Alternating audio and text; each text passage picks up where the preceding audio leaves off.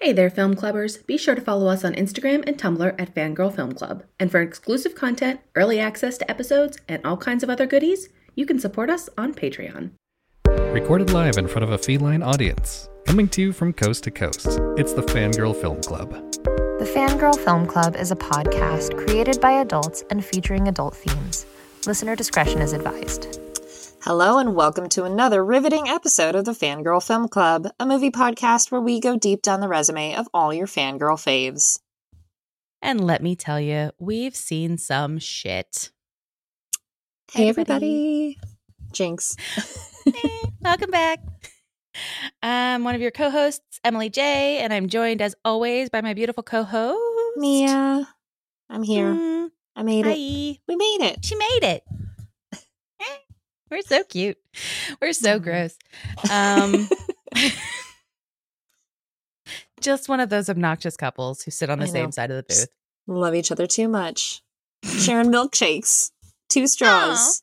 All the backwash. I would gag at the same side of the booth. I had a boyfriend once who tried to do that with me, and I was like, "Is there something wrong with the other side of the table?" And he was like, "No, I just wanted to sit next to you." I'm like, "You sat next to me in the car, and you will sit next to me again in the car. I need to not be sitting next to you." I would like to spread. Yeah. Oddly enough, we didn't last very long. Clearly, we had different needs in that relationship, and I needed to fucking breathe. And he was like, "No, he will not." Yeah. Well, he was one who at one point we were all out together with another friend of ours, and he said something to me, and she decided it was the perfect time to lean across the table and go, "Are you going to cut her meat for her too there, Cal?" I was like, "Yeah, that's where we're at. You gotta back the fuck off, man." Is that Kathy Bates? That's Kathy Bates in Titanic? It is Kathy Bates from Titanic. Yes, it is the unsinkable Molly Brown. And it was her. It was the perfect question for that. Love everything about her. She was the best. She was the best. Have you seen that post floating around that's like, what would you be able to afford on the Titanic? Like, what kind of room? Oh. And it has the prices adjusted for inflation. And it's upsetting. Oh. It's so upsetting. I'm sure it is. It's like military barracks were like $600 converted. It's oh my God. Awful. Dreadful. To die in the military barracks because you got locked not gonna in. End well. Yeah. How much money would you pay to die on the Titanic horribly? Yeah. This much. This much is what I would pay. Oh, man. Well, on that note, speaking of death and horror. So much death. Yep. So much death and horror. We watched Big Shock, another horror movie this week. It is nice, though, to have a movie podcast where your main focus is mediocre films because there is nothing more mediocre than the horror genre. Yes. We have films for years if we only did horror movies. I have one to propose for next Christmas. So just FYI. I'm so next excited. Christmas. It's not for anybody, wait. But I saw it in passing. And yeah, we need to do it next Christmas. Beautiful. Can't wait. Can't wait. But this week was my pick, and we watched the 2021 version / sequel to the original Candyman. Written by Jordan Peele, Wynn Rosenfeld, and Nia DaCosta, directed by Nia DaCosta, and starring Yahya Abdul-Mateen and Tiana Parrish, who were both wonderful and underutilized. I will say that. Yeah. Yeah. I will say, I originally, when I saw this, I was not watching it for either Yahya Abdul-Mateen or Tiana Parrish. I was watching this for Nathan Stewart Jarrett. Oh, a ray of sunshine. I love him so much. A joy in every scene. A joy in every scene. He was the best. I think he was the best part of this whole movie. He was 1,000%. He was just like a breath of fresh air because it took itself really seriously, and he didn't. Yeah, he had the best line. He did. He had all both the best of lines. My best lines came from him. And I was so glad, and I'm certain we're going to say the same line because it's just perfect. But yeah. So this movie, I have conflicting thoughts because I wanted to like it so much. I was like, ooh, I really like the original Candyman. Mm-hmm. I hated that there were 5 after that were, again, big shock. Early 90s horror movies got pulp increasingly crap. worse. Yeah. With each installment. But I don't think this is crap. No. Yeah. It's just when I heard this was like a sequel though. Mm-hmm. Instead of like the thing I was like so excited about, I was like, oh, they're pretending the other movies didn't happen, which is what we should all do. Yeah. So I was down with that. But yeah, I have thoughts. But we have segments. So we do. We'll get to them. And I need to pitch this first, correct? Please do. Yep. I need to give you money. I will. Yes. I'd love to know how much money you give me, but we'll find that out later. Yes. Because for right now, get in the elevator with me. We're going up because America's hottest new club, is called Candyman. It has everything. It has shadow puppets. It has vacant expressions. It has extremely haunted eczema. And a Fangirl Film Club favorite, lots and lots of bees. Just for the bees, take all my money. Just take for the all bees. The money for the bees. We love bees on this podcast. Fucking love bees. Oh, that was the most unhinged episode. If you made it through that episode and you're here now, like, thank you. Oh, thank we you, owe you some merch. That was the most chaotic episode. God. But I mean, you put a hive of bees in any movie and we will watch it. Yes. And comment on it because we so love many bees. Yeah. So many bees. But speaking of bees, why don't you tell us what happened with the bees? Okay. I will tell you, this little is ditty. The longest recap I think that I have ever done. For the shortest movie we've ever watched on this podcast. Is this the shortest one? Okay. I think so it is, much going on. Okay. All right, go for it. Anthony McCoy is an artist past his prime at the ripe old age of like 26, living with his girl boss art dealer Brianna Cartwright in the bougie, gentrified part of Cabrini Green. Almost every white person in the movie is a complete piece of shit, namely an art critic who spends her time pacing galleries to shit on artists, and Clive, the gallery owner who takes advantage of his interns and generally sucks as an actor. Reflecting the gentrification and injustice that has plagued Cabrini Green since long before the original movie. Candyman is estimated to be the malevolent spirit of a man named Sherman who handed out children's candy and was gunned down by police. The movie cuts into flashbacks for what feels like every single character, and after Anthony summons Candyman in his and Brianna's apartment, the bee sting that he's received on his right hand 5 minutes into the movie immediately gets infected. And in every close shot, that's the case, but in every far or medium shot, the enormous infection is missing. And like every millennial working on a gig income, naturally he doesn't go to the hospital to get checked out until it's way too late, and it has covered half of his body. Everybody who summons Candyman except Anthony is hunted down and killed straight away, and opening character William Burke reveals that Candyman is an amalgamation of all the black men who have died at the hands of white supremacy and the Cabrini Green neighborhood. Anthony finds out that he is the baby Helen Lyle from the original Candyman, protected, so by the end of the movie, her death was for nothing! And it's all Billy's fault. This is the kid from the 1977 opening, because Candyman killed his sister for playing Fuck Around and Find Out, so he set up Anthony to become him to get revenge on the white people for gentrifying the area, and he's too much of a coward to turn himself into Candyman. Brianna escapes Billy's clutches and stabs the fuck out of him with a box cutter, but Anthony is already dying. Plus, Billy called the cops to come kill Anthony, so he can be added to the Candyman roster. So now the cops show up and kill him, somehow without missing at all and hitting her. Their aim is perfect. While Brianna cries out to them for help. They arrest her, clearly act like corrupt cops, so she summons Canthony Man, at this point, to kill the corrupt cops and free her.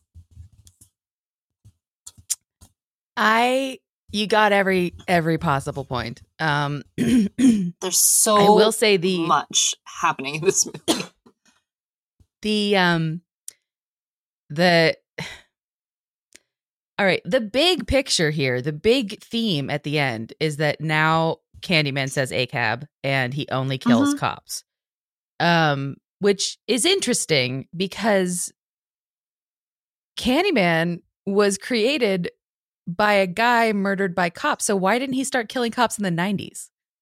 Right. He should have always been a cop killing monster. Like that's like how, I mean, they should, like, the only people who should be afraid of Candyman are like corrupt police officers. I know. And yet it's all white teenagers at sleepovers. So I don't know. There's a lot. There's a lot to unpack here. As one would say. As we've said. No, it's okay. Now I am in the minority here, and I know I'm going to say something controversial. I have yet to be impressed with the Jordan Peele screenplay. Interesting. I have not liked anything that he has done, which is my personal opinion. I've been told so many times how wrong I am. Whatever. You know, some people don't like coleslaw. Some people don't like peanut butter. I don't particularly like Jordan Peele's movies. I think everybody in them does a decent job, but the there's no there for me. But what bothers me, and it's what has bothered me about every film that I've seen of his, is that it's set up to be like a horror movie mystery, and it's so clearly telegraphed from the second scene how this is going to end. Like as soon as the shadow puppets came out, I was like, "Oh, that's the baby. His name's Anthony." That's right. I remember seeing that. Yeah. In the. I mean, it's one of those things. Is like there's a couple of tweaks they could have made, like have him be called like AJ or something, and then you don't know that his name is Anthony. If that's what you're going for with the murder mystery-ish part of it, yeah. Because by the time he gets to his mom, and is like half B. Yeah, and it's Vanessa Williams again. I know. By the time he's, half bee sting and half like glazed eye crazy man. Yeah. By the time he gets there and he's like, he found me. Why didn't you ever tell me I was the baby that blah, blah, blah, blah, blah. Like, it's not a reveal. Yeah. By any, and it maybe it wasn't supposed to be, but it kind of felt like they were setting it up to be a big reveal. And it was just so obvious to me. Part of my issue with it is just he has no personality outside of being interested in Candyman. Like, they don't give him the room to breathe, and maybe that would have been an advantage of making this a longer movie. But, like, I don't really know anything about Anthony except that, like, he's an artist and obviously, like, doesn't like oppression.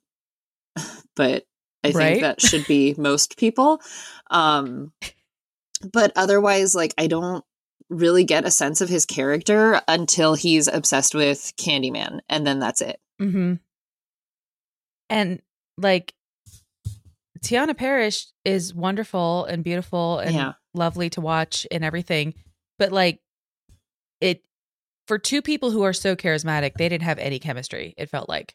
Like, I wasn't invested in their relationship at all. I didn't feel like her, leaving him was some big tragedy or like it was difficult for her at all. Yeah. Like the difficulty was leaving the sweet apartment, because that was a sweet apartment. I know. That was a fucking sweet apartment. Okay, but let's talk about the apartment though, because they start off at Cabrini Green in the 70s or whenever. Yeah. And and then they go like to the, it goes forward in time to the high rise. Right. But then he can still go back to Cabrini Green. So it's one of those things that like just haven't been ungentrified yet, I guess. Right. I don't know like, how big it Cabrini seemed Green like is. It seemed like it was like a relatively small project. Like, I mean, well, because they only ever in two films, they only ever showed like two alleyways of, two sides of a couple apartment buildings. But like that he was able to go back and like there were still people. I don't know if there were people living there, but like what's his face, William Clark was there. Yeah. And he was able to like go and walk around. But I thought it would have been more interesting and like kind of played into the lore or whatever of his character if they had completely like razed the projects to the ground and then built the place that he ended up living. Yeah. Because it would have played back into the whole like he was always supposed to be back here. This is where he was from kind of thing.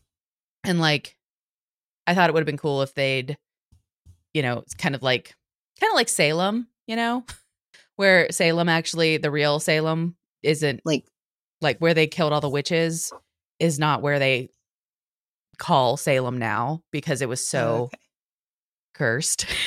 And they were like, oh shit, we can't live here anymore. We have so many angry witch spirits here. Yeah. They moved the town and say that it's somewhere else now. So I thought that would have been interesting if they just like said like, no, Cabrini Green was like 2 blocks over. Yeah. Whatever. But then like they build a high rise and like name it something new and shiny. And it's like, oh, actually this was Cabrini Green. Yeah. Yeah. Wouldn't that have been cool? But no. Yeah. That would have been more. Yeah. That would have been more. Maybe wouldn't have saved it, but yeah. For me, would have been cool. But Troy, the brother, was the best part. Best character. Made up Oscar right off the bat. Best character, Troy Cartwright. Best character. I have a made up Oscar for both of my Oscars are actually for the violence and the killing. Okay. Which I wasn't expecting to do because I don't usually like it. But I will say I gave an Oscar for swiftest death to the most annoying white people. Yes. Thank you. Okay. Yes. Mia, for ridding us of the art Clive. Yeah. Clive, the gallery owner. Clive and his middle school girlfriend. Yeah. Named Jerica. Jerica. She I don't blame her so much. She's 14. We were all annoying when we were 14. Right. She's 14 and she's being taken advantage of by a much older man who among us wouldn't be so annoying, but like he ought to know better. And he was the worst. He was so the I worst. was very happy. Very happy when they died. But this then leads me into my next Oscar, which is most PG violence in an R-rated movie. Yeah. Who were they protecting in this movie? Because it was like Candyman shows up with his hook and then like people turn around to see him in the reflection and then it's like wall blood splash. Yeah. And I don't need to see people get disemboweled, but like I think that the intention in this is one of those like what you don't show is supposed to be scarier than what you show. But yeah. There was some unnecessary CG that was going on that I don't know if that contributed to like we don't have the budget to like animate this entire thing that we're going to do or that we want to do. Mm-hmm. But yeah, one of my made up Oscars goes to most unnecessary use of CG for a hook because there are parts where the hook is clearly CG. I think it's so silly. all of the R-rated horror is in the body horror. It's in the like horrible skin condition that like, yes, it's in that the is eczema. Very uncomfortable and I hate it. The R rating is stored in the eczema. That's it. Yeah. Like, oh, I love it that you say it like that.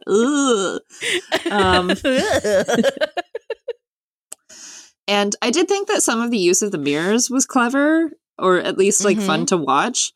But this also takes my made up Oscar for most use of mirrors in a movie since 2008's Mirrors. There were so many. And like, again, props to Nia DaCosta because it's really hard to film around all those mirrors. Like you gotta point the camera in very, creative ways. And I really like the way she uses a camera. I like her as a director. Yeah. And this looked great. Like all of the, like the architecture, the setting, like everybody in it looked great. Yeah. It just felt like there wasn't enough. Everything except the CG hook. Everything except like that just didn't like need to be there. Yeah. Just let it be a hook. And I can't remember. I kind of want to watch the 92 version again just to see. I mean, I remember because I watched it when this one came out. So, because Right. I'd never seen it. And so I watched that first and then I watched this one. And like, and maybe it's because it's 1992 and people were still very much in the 80s gory slasher film, mood. But like, it's a very bloody movie. It's a very, very gory, violent, scary movie. And this being like more implied, it just didn't feel like Candyman. Yeah. Like it felt like Candyman copycat. Yeah. And like, to be fair, I have not seen any of the crappy sequels from the 90s or 2000s. So I might just be talking out my ass about how crappy they are. But generally, horror sequels tend to be pulp. But yeah, I mean, I think it was a really good choice to obviously, instead of being like, let's put another white person into like, the neighborhood and then have that be the focus. Like, obviously, I think it was a very good choice to start with kind of the next Candyman, but we just didn't spend enough time with him, I feel, to care. But like, I will keep coming back to it as like, we don't know anything about Anthony except that he was the baby. And we're not supposed to know that until later. Yeah. Like, it really felt like they were taking us on that journey of that discovery. And it's just like, yeah. That's that how was it was staring us in the face. Like, yeah. That's how it was staged to be. But at the same time, like, I think the quote comes to mind for me of like, it's not the twists, but it's how we get there. Like, it's not the ending, it's how we get to the ending. And I wanted to care more, but like, this dude is so unhinged from the beginning once he finds out about Candyman that I'm like, okay, well, he's fucked. So and there's that. Yeah. I mean, even if it had been like, he was shown to be like a decent guy. Yeah. Who, cuddled with his girlfriend on the couch. Yeah. But as soon, I mean, because they tell the legend in the first scene. Yeah. So as soon as he finds, like, that night, he's like, hey, we're gonna do this. Yeah. And like, if they had just let it breathe for a minute, like maybe, shown him having a better relationship with his mom. So when he starts avoiding her and stops going to her house for dinner, like, it would have been more, oh, there's something really wrong with him. Right. But he does that from the beginning. It's not Candyman influencing him that he is away from her.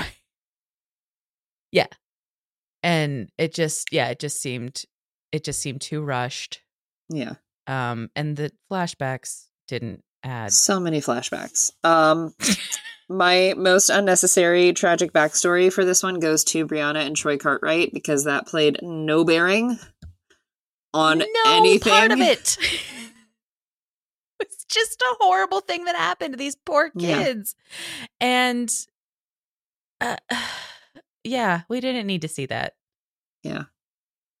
Also, if her dad, I don't know if they were in an apartment building or if they were in a house, but if her dad was jumping from the second story window, that gets you a broken ankle. At best. Yeah.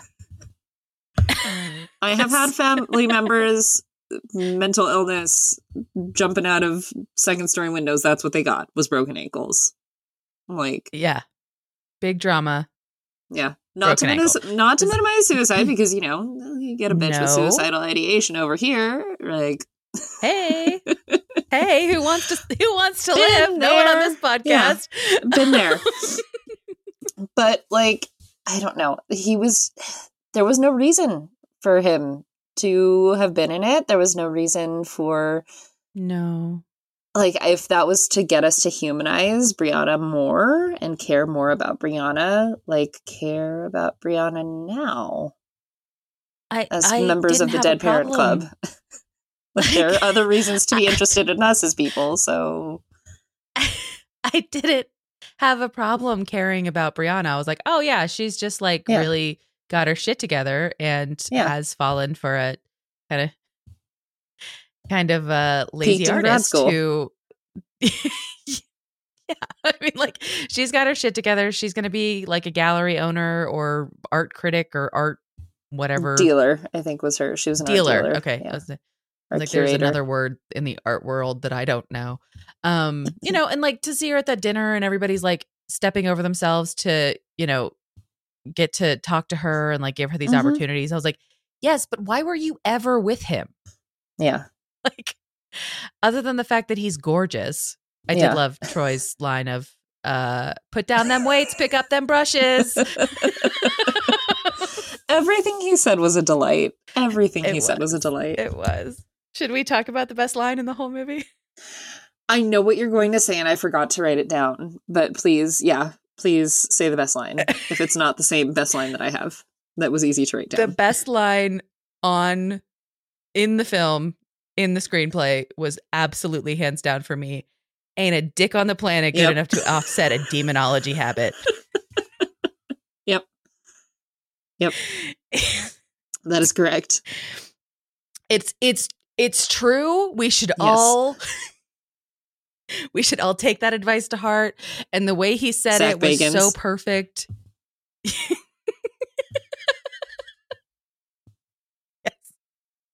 I know you're out there. I know you're listening.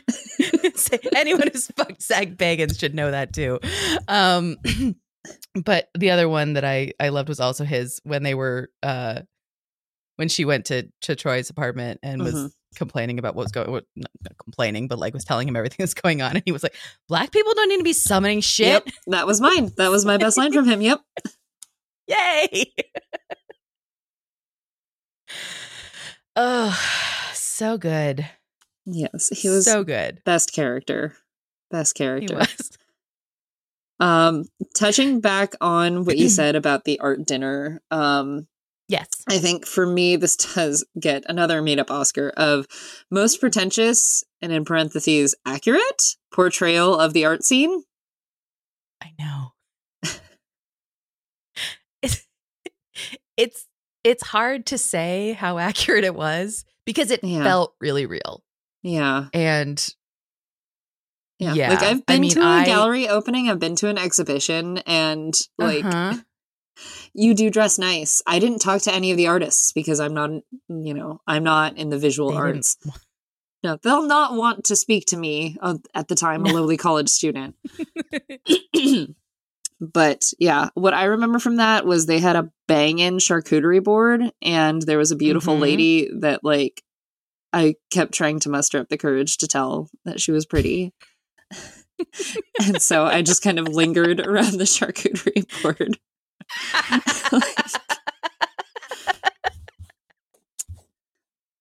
A panicked little bisexual sheep. I was going to say, speaking as someone who has been to a art opening of art that was created entirely by human elements. Yes, I remember this. Hair, skin, teeth, fingernails.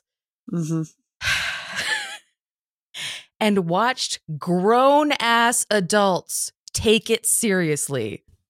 I was like, I can't with this fucking industry. I just can't. We are the mud people. Right? That's a throwback. There is a sculpture built out of teeth. Yeah. And you're like, this is such an exciting use of space and a fresh take on the AI argument. And I'm like, what the fuck are you talking about? This is made of teeth. This is what happens when edgelords get told they're special. God. That was a Fangirl Film Club throwback. We're officially looping on ourselves. If you're listening to all of our episodes, this is keeping track. If you're taking a shot for every time you watch a movie with a pretentious art exhibit, that's two. That's two. So far. Oh yeah, that given prompted the nature. prompted one of my best worst lines, of course, was the art dinner. Well, all of my best worst lines were related to art or art people. You can change the institution from the inside. Oh, I wanted to yell. It's the only time I wanted to yell at the screen like I was watching a horror movie. Yeah. Brianna, run!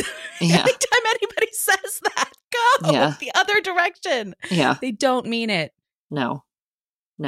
Because first you're going to be asked to pay your dues for how many years? And then by then you're just complaining because we've treated you well. We've done so much for you.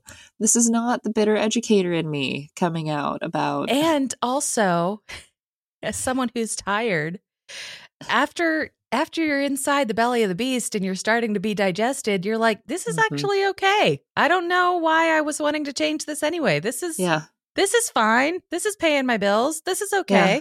My soul's crushed. What else do I have to lose?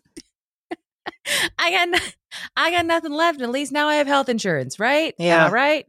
Yeah. So, I was like, don't fall for it. Yeah. Don't fall for it, Brianna. Stay indie, girl. You got this. Stay indie. I did think she overreacted at that art dinner when he got up to leave. Well, he was being very suspicious. He was being weird, but she made it worse by being like, Anthony. Yeah. Girl, just let him go. He's not adding anything to this. No, he is not adding anything to the conversation. You're depreciating in value every time you stand next to him. So just let him go. let him go. Oh boy. Yeah. What about your best worst lines? Yeah. Those were the only two. I didn't think they were bad. Okay. They're just best lines. I just thought everything was kind of like, meh. All of my best worst lines come from Clive, predictably. Oh, please. Please hit me with all of them. This first one, I would have rewound. Remember that, kids? I would have rewound the movie to get the rest of the line, except I would have thrown up if I had to listen to him say it again. But the first part was, I need the great black hope. Making reference to the James Earl Jones movie, The Great White Hope, which is also painful. That was gross. Tell your boy not to hog the critic. It's like, why are you talking like this? Who is talking like this? Also, she is having a 30-second conversation with him where she's shitting on everything that he does. I know. I don't think you're in trouble of her not paying attention to other artists. She just needs to take a giant shit on his work and then she'll be on her way. Yeah. And then this, almost crossed into best lines, but Jesus, Jericho, we get it. You like Joy Division.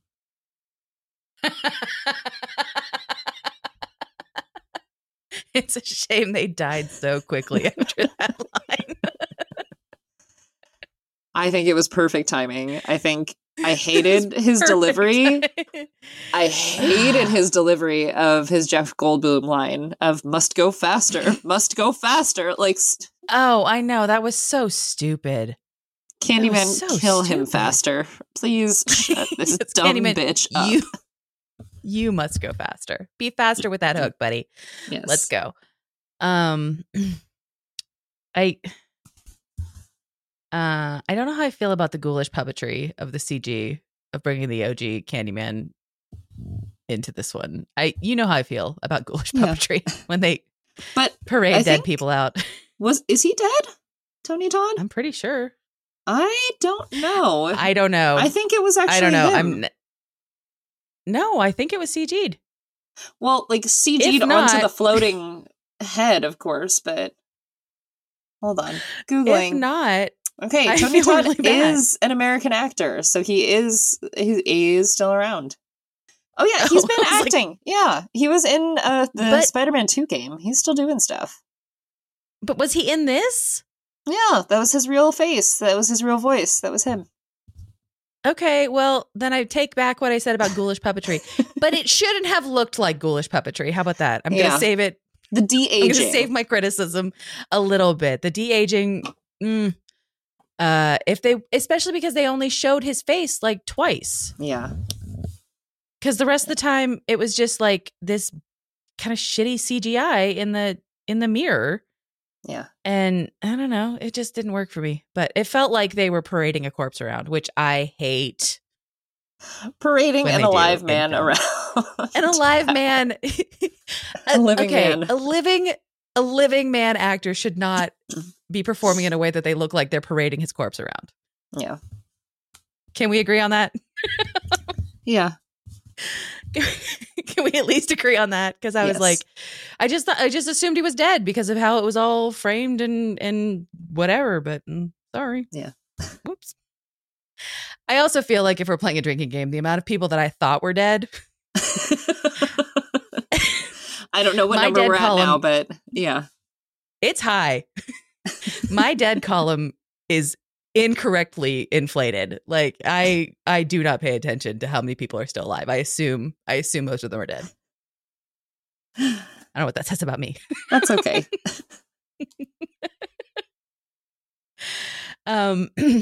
Should we talk about money, or do you have more lines?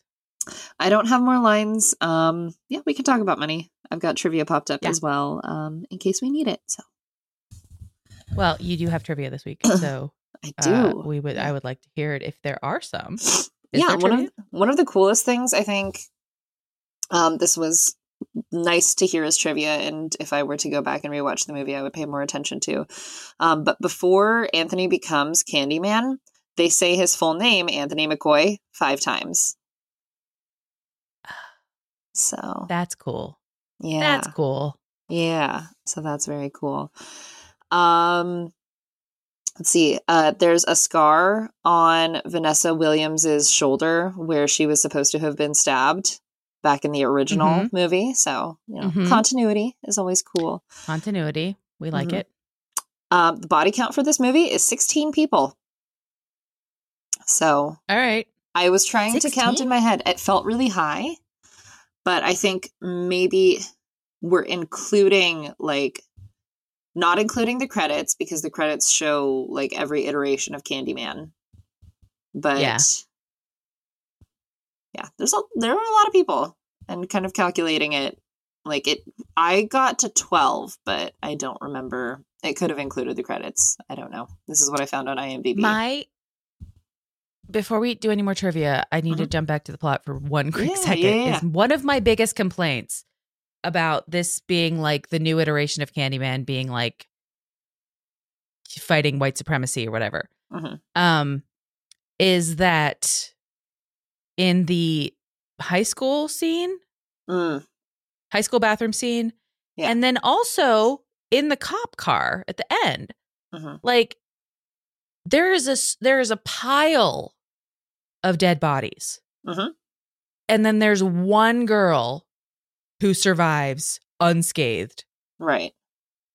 Do you think she's not going to be the main suspect? Yeah. Like, do you think she's not going to be like immediately identified as a murderer, even though she isn't? Like, there's no way. And the same thing with Brianna at the end. Yeah. I was like, she can't just walk out of first of all, she can't get out of this fucking cop car. Yeah. Second, like she can't just walk away from a giant pile of dead cops and think nothing is going to happen. Candyman, you were kind enough to unlock the door for her and open the door for her, but you couldn't undo her handcuffs. Right. Why was that your limit? Why? He's like, you're on your own, kid. With After this, like, what is she going to do? Yeah. Her hands are cuffed behind her. Like she can't. Yeah. Hands cuffed behind her, covered in blood. Covered in blood. Yeah. And a pile of dead Chicago cops. Yeah. Like, I'm not saying they didn't deserve it. They did. Yeah. Yeah. I'm not saying this isn't a better use of Candyman's time. Yeah. It is. Candyman, do not allow Black women to pay for your crimes.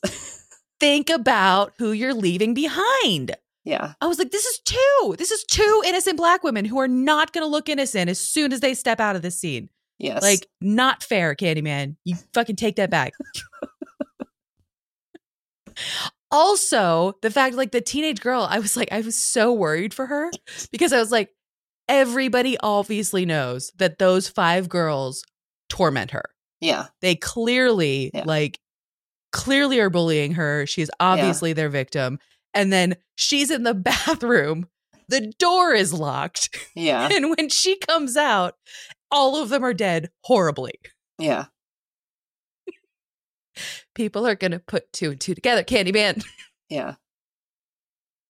I did like in the bullying girls scene, the one character of color who is about to participate in the Candyman ritual is like, you know what? Never mind. I am out. Yep. And she escapes. Like, when she ran, Asian girl. Good for her. Yeah. When she ran. And then also when Brianna opened the door to the basement at the laundromat. Yeah. And it was just like a murder cave downstairs. Oh, yeah. And she said, nope. Closed it and turned around. Yeah. This is what you do to survive. As you say, I decline. No, thank you. I will not be going into that house. No. I will not be going down those stairs. I'm going home. Thanks. No. That's how I would survive in a horror movie because I'm so fucking boring. Just be like, actually, my house sounds great right now. I don't give a shit about what's happening out here. You know what, guys? It's about 8:00. I think it's about time to get into cozy clothes. I think it's time to go home. Cozy clothes. Take a little bit, take a little puff of some sleepy time weed. Yep. Get a nice little sleepy hot buzz cocoa. going and a little hot cocoa, little blanket, little sleepy cat. I've got next cats to to snuggle with. Yeah. So much better than patrolling around a fucking graveyard at the middle of the night. Have fun being murdered. I say this like I haven't actively done that before. Like I had like ghost hunter friends in college that were like, let's go. And like I would go with them and I would just stay in the car. It's like, I don't want to go in there. And they're like, why do you come? I'm like, because I don't want to be left behind. To be the survivor, I guess. Like somebody has to tell your story. What, I'm just going to wait at the dorms for you to never come back? No, I at least want to be able to be like, oh yeah, officer, this is what happened. All my friends went into the murder house and got murdered. I stayed outside because I'm intelligent. Thank you. See, I did make I made one questionable choice when we were like between semesters and we're in summer. Breaking into abandoned buildings, you never know. Like, just it's not breaking in if you don't break anything. Like the door was open, so Well, then it's just you're just an urban investigating, explorer. But also that was 10 years ago. That's not. I don't know that I would call it urban where I'm from. Rural explorer. Rural explorer. I was a rural explorer one day. This was when I was in my 20s. So yeah. So Jer, our sexy silent producer, and his nephew Andy, the 3 of us went to a like long decommissioned abandoned factory in the little city near where we live. And like it was in classic like decay of like the last day it was open. They were just like, oh yes, by the way, nobody works here starting tomorrow, so take what you can and get the fuck out.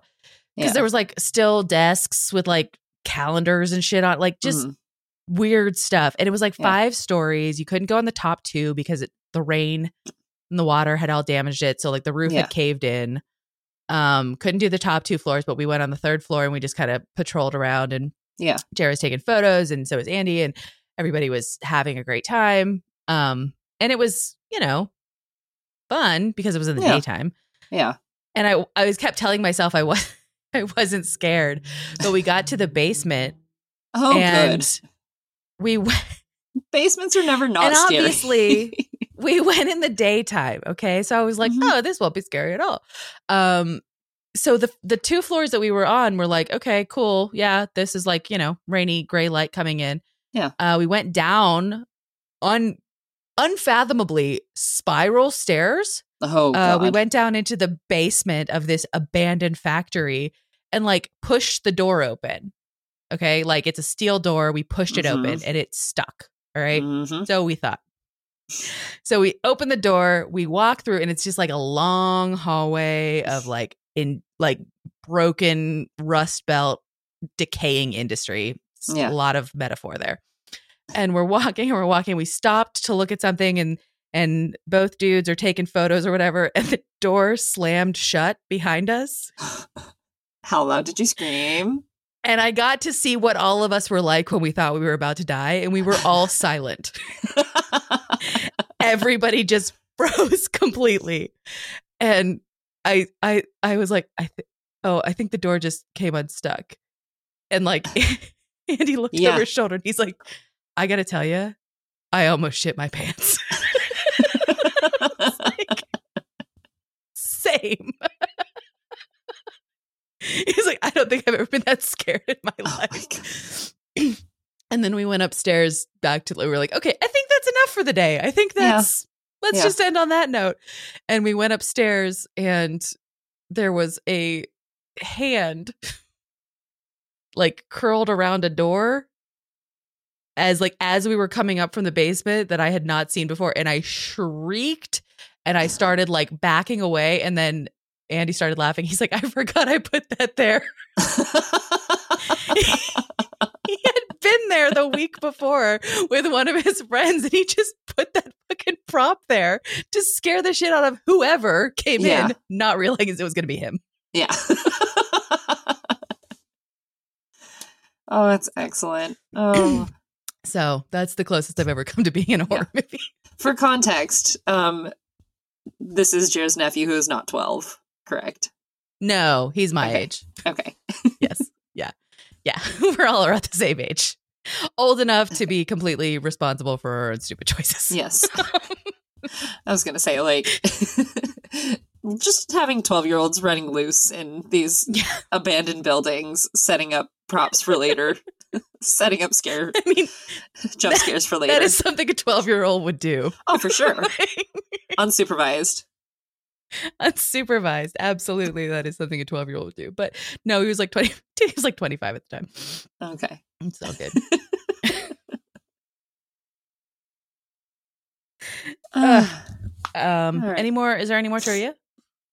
Or are we going to talk about money? Most of it relates to like the previous generation of Candyman, but yeah, how much money do you think this cost? Oh, lots of big names, big-ish names, I guess.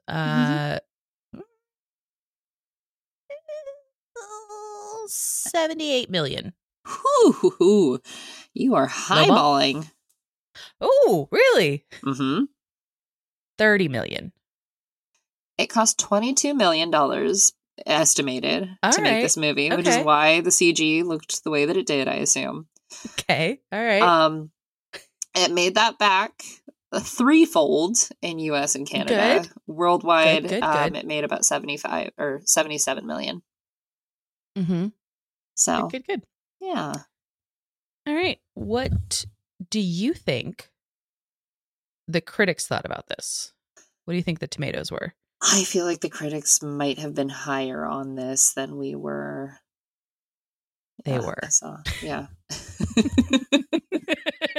They were indeed. They were much and just nicer. to say, this is not a bad movie. It's just not. No. Yeah. It's just not. There's some missed opportunities that would have made it great. Yes. I will say the critics maybe gave it a solid C+, a 75. You are low on the critics. Wow. But high on the audience. Yeah. Slightly high on the audience. Yeah. You're pretty close to the audience. Okay. Critics were 84%. Oh, wow. Okay. And audience was 72. Okay. Everybody. I hate to think about the audience scores because then that just makes me worried that like they're all dumb white incels who have nothing better to do than shit on black people. The reviews I read, and I didn't bring any audience reviews to this podcast, but the reviews I read from the audience did not seem to be like, oh, this is what happens when woke people. Blah, blah, blah, blah. Yeah. Like they didn't nothing was like that. It was kind of mostly what we were saying of like, Okay. Yeah. Wanted to like it. Yeah. Had a lot of opportunity. All right. So I have a positive review from Emma Jane Betts from the Digital Fix. She said, Nia DaCosta does a fabulous job of modernizing Candyman. The gore, violent sequences, and general atmosphere are almost suffocating at times. I didn't really feel suffocated, but okay. I didn't, but okay, Yeah. Emma. All right, my negative one is from Richard Propst from The Independent Critic. I almost just didn't say he was from The Independent Critic. I just said he was The Independent. The Independent. Richard Propst, The Independent. He said it's a modestly satisfying horror film with a whole lot to say and nary a clue how to say it. I very much agree with. I wouldn't say nary, but you know. I wouldn't say nary because I've never said that, but I've never used that word. Rarely do we use nary. And then I have a questionable one because it's listed as a positive review, but it's just from somebody named Eve Tushnet, which I like her name, but I don't know where she's from. She's not listed as any paper. It's a great name, though. It's a great name. But she said it is a labyrinth in paint splattered coveralls, just as twisty and just as messy. Okay. And it's like, I agree with that, but I don't think it's that positive. Yeah. Like, I don't know why it's listed as a positive review, but whatever. It could be like like a C+. C+ is positive. It's I know there are mixed reviews. That's what I would give this movie. I would give this a C+. Yeah. Okay. Yeah. Okay. Okay. What are we gonna watch next week? Yeah. Oh, okay. Next week. Okay. I think I had decided on this a while ago just because my tender little baby heart. The Valentine season is upcoming and upon us by the time that this comes out. And I was afraid to put this on because I don't want to be too mean, but you know, we enjoy things here sometimes too. Next time I would like to watch Fools Rush In for Matthew Perry. Oh, okay. Because that's who we watched it for when I watched it as a child, and then Salma Hayek was there, and I had a little bit of an awakening, so. All right. I'm happy to watch that. Okay. Next time's going to be sad, guys. There are some great lines in that one, though. That one's a fun movie. It's a very sweet, fun rom-com. Yeah. But, okay. All right. It's going to be hard on the heart. It's all. It will, but I think you're going to figure out my best worst line as you hear it. When that one comes around, because it's a good one. Oh boy. All right. Well, I think we can put the lid back on the candy jar. Yeah. No more candy for us. No more candy for us. Put it back on the shelf. But yeah, so join us next time for Fools Rush In. Yep. For a little bit of sadness. Yep. A little bit of sadness. And until next time, I guess remember that there ain't a dick on the planet good enough to offset a demonology habit. Black people don't need to be summoning shit. They don't. Bye. Bye.